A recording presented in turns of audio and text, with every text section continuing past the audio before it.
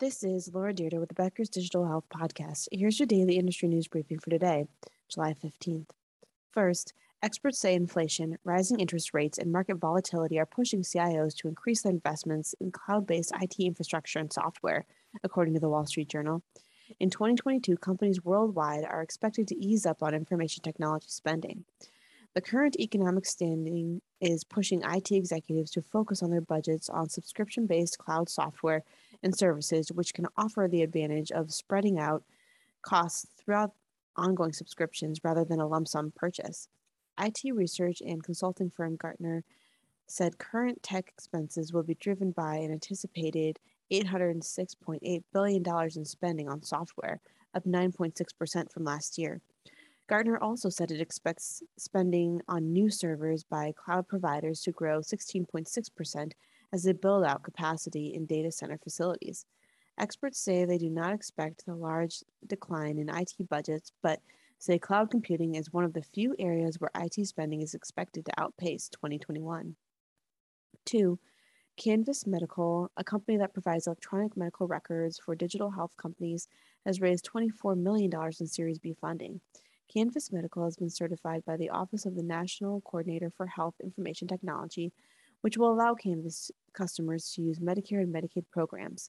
The funding round was led by venture capital group M13, with participation from Haystack and other previous investors in Canvas Medical. 3. Eric Larson, former vice president of the Special Assets Group of Nashville, Tennessee-based HCA Healthcare, has joined healthcare investment firm Concord Health.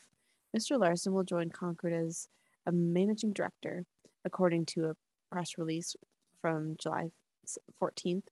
In this position, he will report to Concord Health founder James Olson and help source new opportunities and enhance the firm's investment strategy and execution. Concord Health invests in healthcare companies that produce products, services, technologies, and solutions that can help lower costs, improve quality, and expand access to care.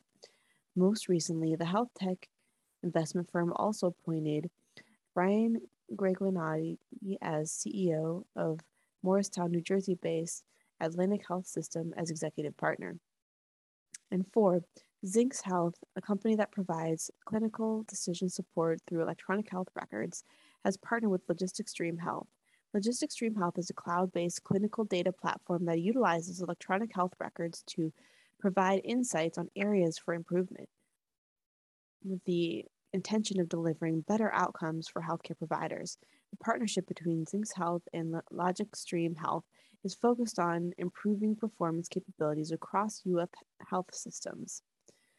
And finally, the U.S. has approved Ericsson AB's proposal to buy Vonage Holdings for $6.2 billion, according to the Wall Street Journal. Ericsson is one of the biggest 5G cellular equipment makers in the world and announced plans to buy Vonage, which sells subscriptions for individuals to make voice calls over the internet, last November.